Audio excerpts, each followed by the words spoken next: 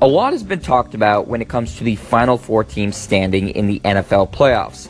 More specifically, the starting quarterbacks of those teams. We've got Nick Foles in Philadelphia, Case Keenum in Minnesota, Blake Bortles in Jacksonville, and then, of course, Tom Brady in New England. To say one of these guys is not like the others is more than obvious. In fairness, between the four quarterbacks, they have 5 Super Bowl rings. Granted, they all belong to Tom Brady. So, it's clear Brady stands out from the pack. After all, Foles is the backup quarterback in Philly, filling in for the injured Carson Wentz. Keenum got the job in Minnesota, filling in for the injured Sam Bradford, who was filling in for the injured Teddy Bridgewater. And Bortles was widely believed to be playing his last year in Jacksonville, even as recently as a few weeks ago.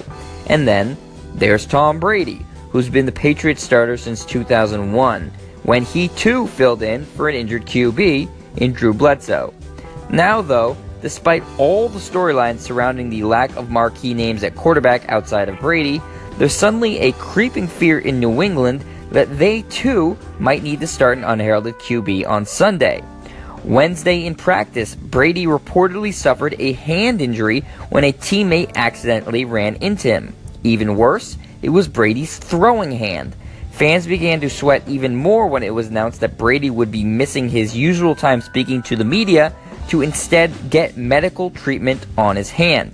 Then yesterday, Brady was listed as a non-participant in Patriots practice, and suddenly there's panic on the streets of New England, except for Connecticut because they root for the Giants and we don't count them. If Brady is unable to go, and Patriots' worst fears come true, it will be Brian Hoyer getting the start. That would even further cement this championship Sunday as having the unlikeliest group of starting quarterbacks in NFL history if it wasn't already. Hoyer is a capable starter with a career 16-21 record, but really he is an above average to good backup in the NFL. He actually accomplished an extremely rare feat in his starting career, one that very few other human beings can say they've done. That's finished his career with the Cleveland Browns having a winning record. That's truly impressive. All that aside, Hoyer is not Tom Brady, and while he is good enough to lead the talented and experienced Patriots to a win over the Jaguars on Sunday, it's hardly a guarantee. That's not to say Brady being 100% healthy means a win over Jacksonville is a lock either. The Jaguars are in the AFC title game for a reason, but starting Tom Brady, even an injured Tom Brady, gives New England a significantly better chance of winning. That's just the facts. It's not a slight against Hoyer. We just happen to be talking about the greatest quarterback of all time in comparison. Some are speculating that Brady's injury amounts to nothing other than some mental warfare on the part of Patriots head coach Bill Belichick in order to throw off the young, inexperienced Jaguars team. It wouldn't be the first time the Patriots have used that tactic. Some Jacksonville players are already saying they don't buy the injury and are preparing fully to face the 40-year-old QB on Sunday. Personally, I can't imagine Brady missing the game.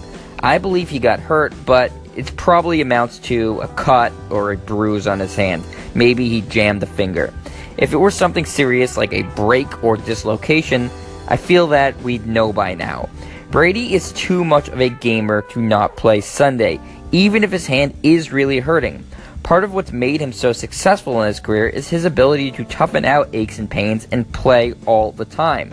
Knowing what we know about Tom Brady, he lives for moments like this. AFC Championship game at home for a shot to go to another Super Bowl and get a ridiculous 6th championship ring? Tom Brady isn't missing that. He'd sooner throw left-handed. So I don't think we'll be seeing Brian Hoyer join the ranks of Foles, Keenum, and Bortles Sunday. Instead, it will be the most familiar of all faces, Tom Brady and his dimpled chin, playing in his 12th championship Sunday. I'm Jet Stryer, and this is your home for the best quick-hitting sports news only on Anchor.